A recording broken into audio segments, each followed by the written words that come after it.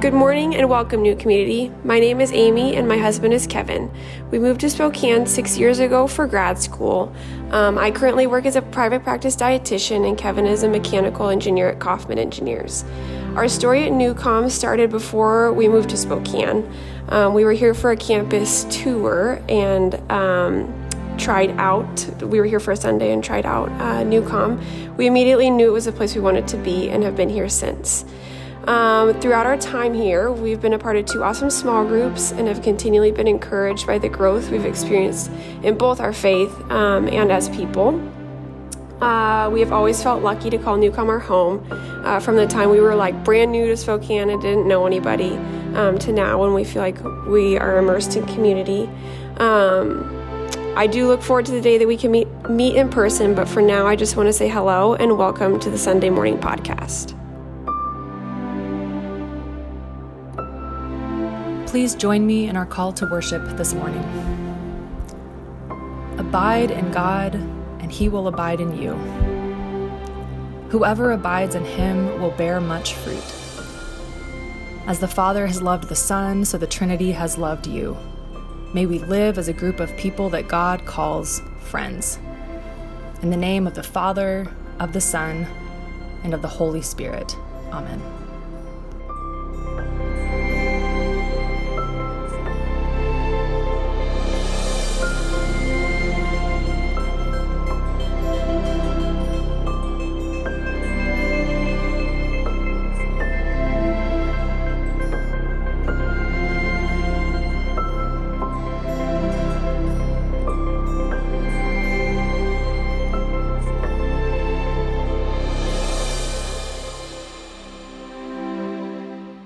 The Spirit of the Divine One is the Spirit of love and all peace. The Spirit abides in the heart of those who embrace God's calling and live Christ's mission. The path will not always be straight, and the terrain at times will be treacherous. However, the purpose is assured, and the Spirit will guide us to all truth. And those who abide in truth and love will know the hope, rest in the peace, and experience the joy of the community of Christ.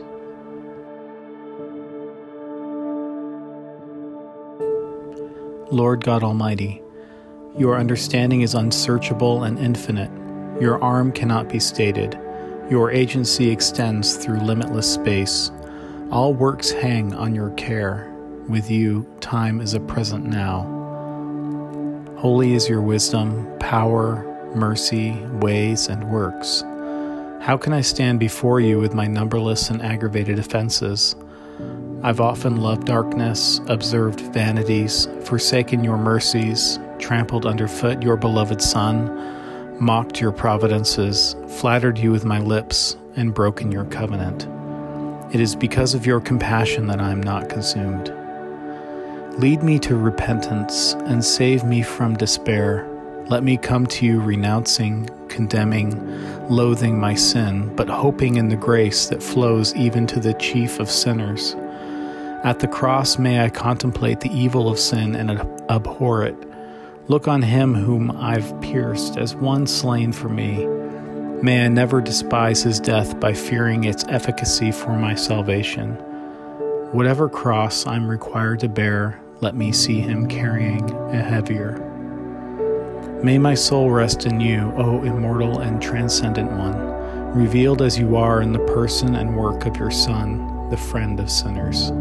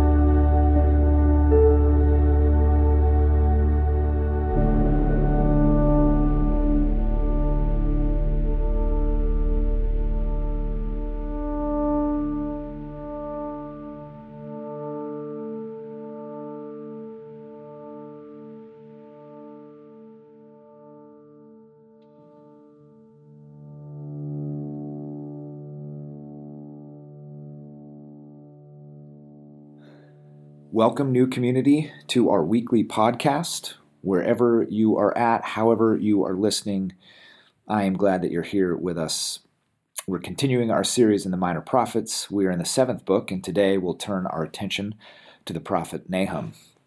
Nahum is one of the shorter books in the Minor Prophets, and if you've given it a read in the past, then you know it's a very encouraging book, a real uplifting book.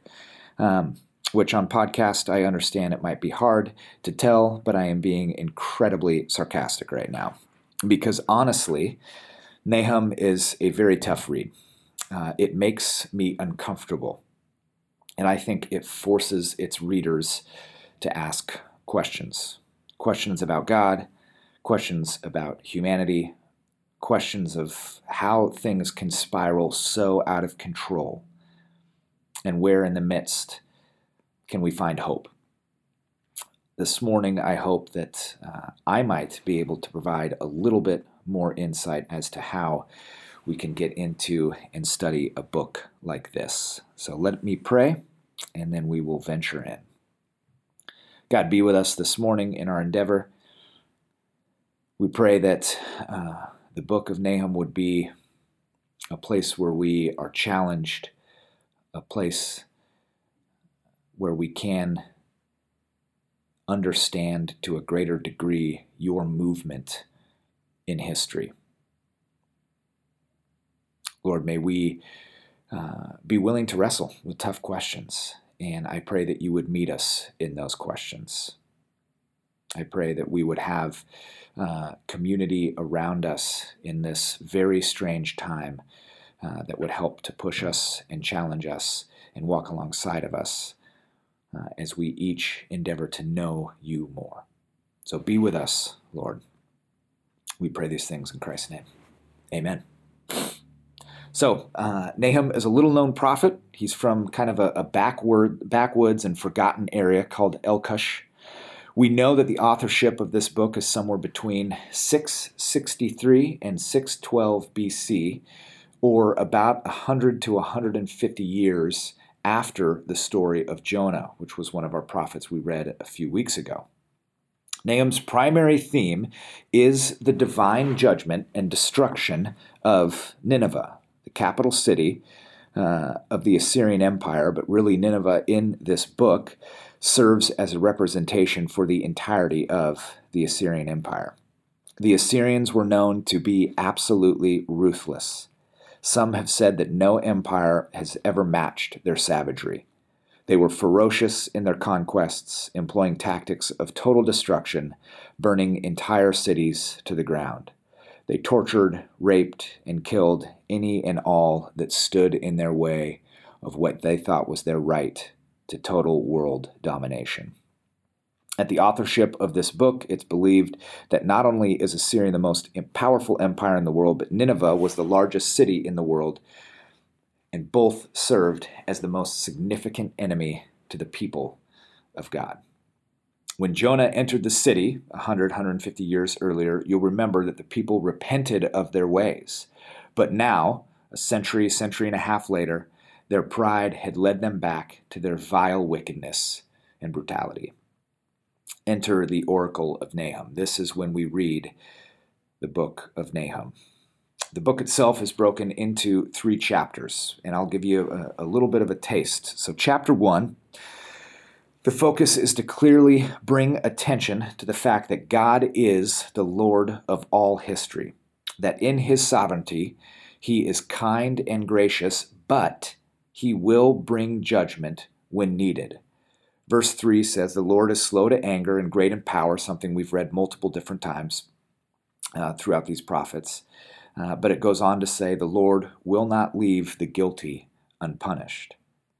This picture of God and his judgment would have been hopeful and comforting to hear as the tribe of Judah awaited their rescue from this great enemy, the Assyrians. In verse 7 says, the Lord is good, a refuge in times of trouble. He cares for those who trust in him. But with an overwhelming flood, he will make an end of Nineveh. He will pursue his foes into darkness. And continuing in verse 15, it says, Look, there on the mountains, the feet of the one who brings good news, who proclaims peace. Celebrate your festivals, O Judah, and fulfill your vows. No more will the wicked invade you. They will be completely destroyed. Chapter 1 assures the people of Israel that God is in fact still for them, while chapter 2 begins to pivot and paint a vivid picture of how God is for them through his divine judgment of the Assyrians. Verse 7 says, "It is decreed that the city be exiled and carried away. Its slave girls moan like doves and beat upon their breasts. Nineveh is like a pool, and its water is draining away. Stop, stop, they cry, but no one turns back." And in verse 13 it says, "I am against you, declares the Lord Almighty. I will burn up your chariots in smoke, and the sword will devour your young lions. I will leave you no prey on earth. The voices of your messengers will no longer be heard." The picture of God's judgment is incredibly harsh in chapter 2, but in chapter 3, it goes into a whole nother level as it describes with greater detail their total divine destruction at the hands of other invaders. Verse 5, "I am against you, declares the Lord Almighty. I will lift up your skirts over your face," which is an Old Testament way of describing rape. "I will show the nations your nakedness and the kingdoms your shame. I will pelt you with filth. I will treat you with contempt and make you a spectacle." Verse 19, "King of Assyria, your shepherds slumber, your nobles lie down to rest. Your people are scattered on the mountains with no one to gather them. Nothing can heal you. Your wound is fatal. All who hear the news about you clap their hands at your fall. For who has not felt your endless cruelty?" These 8 to 10 verses should give you a taste of Nahum's description of God's judgment being brought upon Nineveh.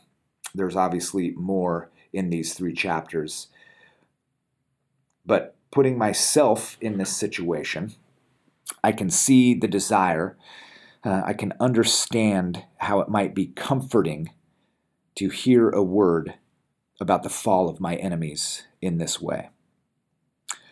But I'm not in this situation, and therefore, in my honesty, I have to be willing to say it's hard to know what to do with this book. It's hard to know what to do with a God whose actions seem as horrific as the ones that we just read. I'm not the only one who thinks this. The late New Testament theologian Paul Achmeyer says, "All Scripture is inspired by God, but maybe with the exception of Nahum." The picture of God that Nahum offers us is one of a sovereign, kind, and steadfast God, as we saw in chapter 1, a God that is slow to anger and is a place of refuge, while at the same time a God that is brutal, that is vicious, that is judgmental, that is vengeful, that is violent. A God that not only allows but uses shame, murder, and rape as a way to taunt and bring punishment upon people. New community, this should be unsettling to you. This should create significant questions as you read. Julie last weekend spoke on Micah and talked a little bit about God's harsh judgment, saying the phrase that God hates evil, and that God is for his people and for the oppressed. If this is all we knew about God, then I think we could read Nahum and say, yeah, God did what he had to do in this time. But then later, Julie makes the statement, God's love is steadfast and doesn't change. It can't be added to or taken away. She says, you are a child of God. The person you pass on the street is a child of God. The person struggling or hurting is a child of God. God's love is steadfast. It is never ending. God is a God of love. You are loved. You see, we know this to be true about the God we serve. And so I have to ask myself when I read Nahum or books like it, aren't the Assyrians God's children as well? Or does he have the capacity to love some people and not others? You see, this unearths a fundamental question. If God is unchanging, then how can you resolve the God of Nahum and the person and teachings of Jesus? How you answer this singular question deeply impacts your faith and profoundly influences your worldview. I suggest most answer in one of three ways when reading Nahum or any of the other Old Testament passages that put God's character and the way that he deals with people on display in similar ways to what we've just read. Here are the three ways. The first one, I think, is you just skip it. Maybe you read it because it's part of the Bible in 1 year, but you don't actually read it, let alone try to seek understanding. See, if you don't read it, then it probably doesn't exist. And if it doesn't exist, then you don't have to wrestle with an understanding of God that you don't like. This view, this answer to the question, is usually centered completely on the Jesus we see in the New Testament and perhaps a few select Old Testament stories that our current Christian culture has already neutered to make safe, i.e. the garden, the flood, the Exodus, the lives of Joseph, Samson, David, etc. When this is the answer to that fundamental question, I believe you miss the full and redemptive story of Israel. I believe you miss a significant portion of the story that can help not only to enliven your faith, but ground it to something beyond a me-centered and consumeristic Christian life. The second way you might read is to read it through a traditional and literal lens, believing there is a time and place when God needs to and is justified acting this way. This is the ultimate his ways are beyond me sentiment. Here it's believed if God's judgment leads to the murder of sinful people, then we should not only heed this story as a warning for our behavior, but as an indication of what God thinks about them, whoever them might be in your life. This perspective requires beautifully choreographed theological gymnastics when it comes to reconciling the violent God of the Old Testament and the person of Christ. To keep intact the belief that God is immutable, it's held firmly that God at different times can and should be distinctly a God of insurmountable love and also a God of horrific wrath. That God's judgment and dealings with us can embody love for those who are right before him or vengeance for those who are not. Not only can this lead to a dysfunctional understanding of our relationship with God, but it can easily be the theological basis for exclusion, war, conquest, genocide, violence, slavery, torture, all which have been done historically in the name of the Lord. Our third option is you just stop reading altogether. Most that find themselves in this world have a patchwork faith of a few key biblical stories held together largely by a positive experience in a church community. Then, when the individual is hungry and desiring more, they turn to the Old Testament and quickly become acquainted with a God not only capable, but seemingly eager to do atrocious things to those that didn't listen to his instructions or follow his rules. The distance between the stories of miracles, healings, of second chances, and unfathomable love are quickly drowned out by a vindictive God hell-bent on either forming people into the way he wants them or destroying them altogether if they resist. And sadly, in this moment, many walk away from their Christian faith. Personally, I'm not sure any of these answers are great. So let me offer an alternative this morning. The alternative is that we read Nahum in its given context as part of the greater story of Israel. We read Nahum through the lens of the crucified Christ, what we believe to be the very picture and essence of God. In this way, rather than questioning God's character, we question our reading and traditional understanding of Scripture. To take a phrase from Greg Boyd, we read with the understanding that something is going on behind the scenes. Now, the beauty of this alternative is you get to decide, right? Maybe you have always skipped over Nahum, and in fact, you're thinking about skipping over the rest of this podcast because you feel very close to Jesus. That's your prerogative. You might read literally and think my hermeneutic is soft or weak. You're totally fine to hold that position. Maybe it's Nahum or books like this that have created distance between you and God. And if that's where you're at, I understand why you might be there. But here is what I ask to each of those people and to those listening that still might not have a clue what I'm even talking about. Entertain me for the remainder of our time, and let's approach Nahum as if something else is going on behind the scenes. And in so doing, see what it might teach us for today. So let's pull back the curtain a little bit. First, I believe it's critical that we read and understand that Nahum is poetry. In fact, the prophetic vision he brings is most easily categorized as war poetry. Going back to the verses I read earlier, you can see his extensive use of metaphor and simile and hyperbole in his communication. The intent is not a transference of facts, but an invocation of emotion. You could make the argument it's a piece of prophetic propaganda in a way, a letter to convince the tribe of Judah of something very, very specific.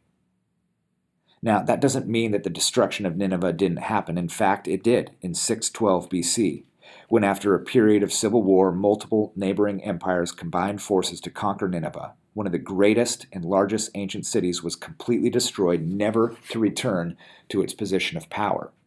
So, was the general prophecy that Nineveh would fall true? Yes, it was. Nineveh, and in turn the Assyrians' violent brutality ultimately turned back on them. But did everything Nahum write happen exactly as he wrote it? I'm going to guess not, because that's not how poetry works. Poetry is a means to communicate through mood and feeling and persuasion, not through fact and metrics and data.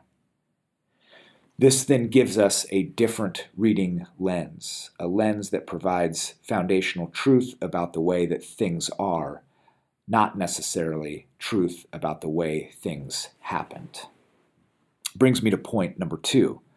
It's believed that Nahum was writing to the people of Judah with the hope that the Assyrians would catch wind of the message, almost as if he accidentally CC'd them on the email. In fact, the translation of Nahum means comfort.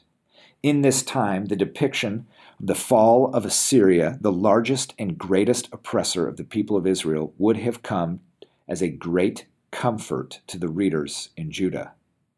The Assyrians had already captured the northern kingdom, and they were the greatest threat to Judah. So imagine how you would write a letter to the people to remind them that God was, in fact, in control.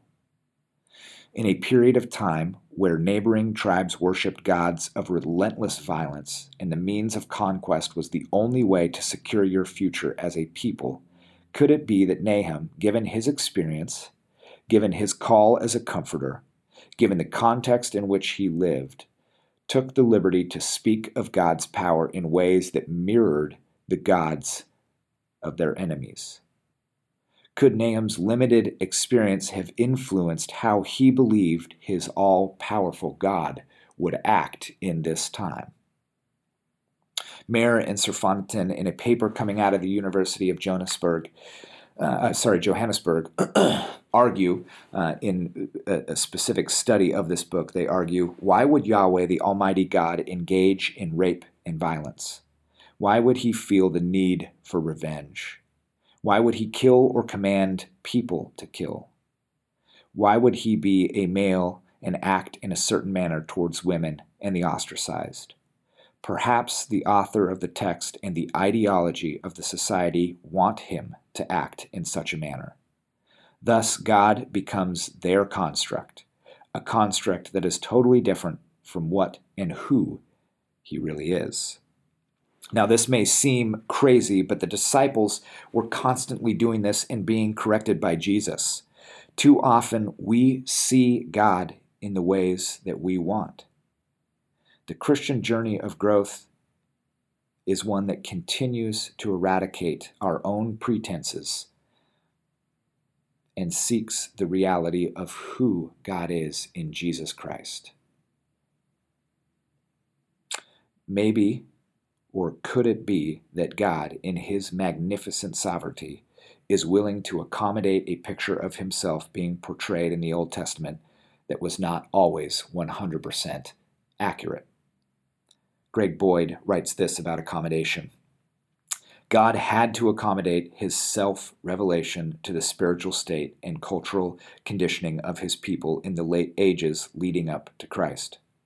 Only gradually could God change people's hearts and minds so they could receive more and more truth about his true character and about his ideal for them.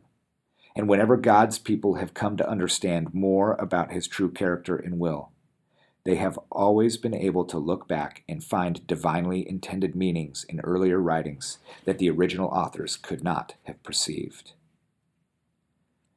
The unchanging God, which is perfectly seen in the person of Christ, accommodates his people by allowing them to grow in their understanding and response. In this way, God is not heavy-handed, nor is he controlling, but rather a God that extends freedom and unmerited grace to people throughout all ages who seek to know him. God's accommodation to his people throughout history is an important subject for discussion, far greater than what can and should be detailed in this podcast. However, I will let you know it has been a significant source of encouragement to me and has been a firm handhold in my faith as I seek to more fully understand the scriptures, especially ones like Nahum. If you want to dive deeper into this idea, reach out. We can begin a discussion or point you towards further resources. But let us move to our last idea and what I think might be the most significant. What if God's intention for the book of Nahum was not to teach us about his character, but to teach us about ourselves? Maybe this book finds itself in the canon of Scripture to communicate a fundamental truth about humanity, the truth that violence is never the way forward. We, in our fallen world, are violent. The violence of humanity is captured in the first few pages of Scripture when Cain murders his brother Abel. And since that time, violence has beget violence. You can read these stories and believe God orchestrates the violent rebellions, conquests, and brutality, or you can read it as a way that the only way God could be truly loving was to extend freedom to his creation, and in so doing stands with us brokenhearted as we act violently on our own volition, further perpetuating the cycle we read in Nahum. You can read Nahum and believe God divinely used the Babylonians and Medes and others to murder, rape, and conquer the Assyrians as punishment for their wickedness and a way to show his favor to Israel. Or you can read it as a description of the Assyrians' violent chickens coming home to roost, and a warning to all people that violence only ever brings about more violence. As Jesus says in Matthew 26, as he is being arrested and his disciples begin to revert to violence, "For all who draw the sword will die by the sword." I believe Nahum can and should serve as a sober reminder that the violent tendencies many of us harbor within have to be exposed and rooted out. This is the call Christ places on our lives. Stanley Hauerwas says this, "I say I'm a pacifist because I'm a violent son of a bitch. I'm a Texan. I can feel it in every bone I've got, and I hate the language of pacifism because it's too passive. But by avowing it, I create expectations in others that hopefully will help me live faithfully to what I know is true, but that I have no confidence in my own ability to live out at all. That's the part of what nonviolence is. The attempt to make our lives vulnerable to others in a way that we need one another. To be against war, which is clearly violent, is a good place to start, but you never know where the violence is in your own life. To say you're nonviolent is not some position of self-righteousness. You kill and I don't. It's rather to make your life available to others in a way that they can help you discover the ways you're implicated in violence that you didn't even notice." What I find interesting about Nahum is the use of the phrase "good news" in 1:15. The good news for Israel was the deliverance that they were hoping to receive from the Assyrians. Maybe the means by which they wanted the deliverance was wrongly attributed, but the good news has always been about deliverance. It's been God's movement to free us, to free the Israelites, from the bondage of sin, and perhaps for our own purposes this morning, from the cycle of violence. Not only was Jesus' message clearly nonviolent, as we see in the Sermon on the Mount, but we are called into the action of peace when he says, "Blessed are the peacemakers, for they will be called sons of God." As followers, we don't just hide from the violence in our world or the violence we feel in ourselves. We name it, we expose it, and we actively seek peace. When the world around turns back toward violence, like described in Nahum or in the garden with those closest to Jesus, we are the ones that stand for and work toward peace. I think Hauerwas captures a sentiment that many of us feel but maybe don't know how to enact. What I find really interesting in Nahum is the use of the phrase good news in chapter 1, verse 15. The good news for Israel was the deliverance that they were hoping to receive from the Assyrians. Maybe the means by which they wanted the deliverance was wrongly attributed. But just as it was for them, so it is for us, that good news is about deliverance. It's what the good news has always been about. It's God's movement to free us from the bondage of sin, and perhaps for our purposes this morning, from the cycle of violence. Not only was Jesus' message clearly nonviolent, as we see in the Sermon on the Mount and other teachings, but we are actually called into the action of peace. Jesus in the Beatitudes says, "Blessed are the peacemakers, for they will be called sons of God." As followers, we don't just hide from the violence in our world or the violence we feel in ourselves. We name it, we expose it, and we actively seek peace. When the world around turns back toward violence, like described in Nahum, or in the garden with the closest to Jesus drawing their swords, we are the ones that stand for and work toward peace. The cross is the place we have to remember that violence was exposed for exactly what it is and showed that it never ultimately works. Jesus willingly endured all the brutality, all the hatred, all the violence humanity could muster so that we could live differently. God hung on the cross, absorbing the violence of the world to free us from its destructive cycle. Speaking to this idea, Jacob Wright says, "The image of God on the cross deconstructs all images of a violent God. The crucified God simply hangs lifeless, bloody, and marred as a symbol to humanity, drawing out empathy, exposing victimization, condemning violence, demonstrating forgiveness, making peace, deconstructing false images of God, casting down powers, and creating a new humanity with a resurrection life. Having a biblical defense for anything is easy. You can have a solid biblical defense for slavery, genocide, war, polygamy, nationalism, sexism, and racism. But when we hold these things accountable to the image of God revealed in Christ, we find them to fall short. For the Israelites, the good news was the promised protection and refuge of their God through the means of the destruction of their enemies. For us, the good news is Christ and his deliverance. The good news is the freedom of not having to live with enemies at all. The good news is the coming kingdom, a kingdom of deliverance where we are called out of our violent tendencies, passed down through generations, and called in to a life of peace. The minor prophets can be tough to understand. Nahum is certainly challenging, and as I said when we first started, it has to be wrestled with.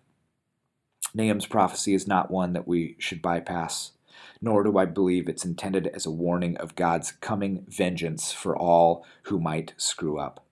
Rather, it's a biblical message helping us to better understand ourselves and point us toward the nonviolent action, person, and call of Jesus Christ, our Lord. It's a message that gives us the courage to live differently. Let me leave you with the words of someone far more able to speak on this subject than I. Dr. Martin Luther King said this: "The ultimate weakness of violence is that it is a descending spiral begetting the very thing it seeks to destroy. Instead of diminishing evil, it multiplies it. Through violence you may murder the liar, but you cannot murder the lie, nor establish the truth. Through violence you may murder the hater, but you do not murder the hate. In fact, violence merely increases hate.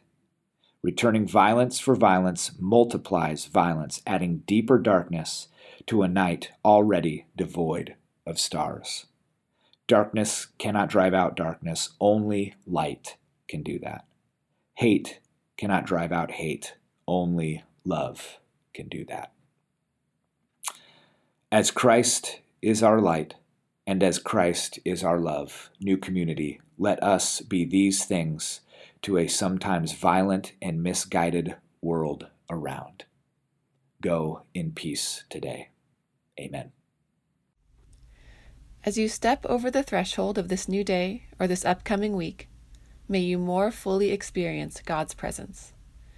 May the words of your mouth and the meditations of your heart bring great joy to the Father.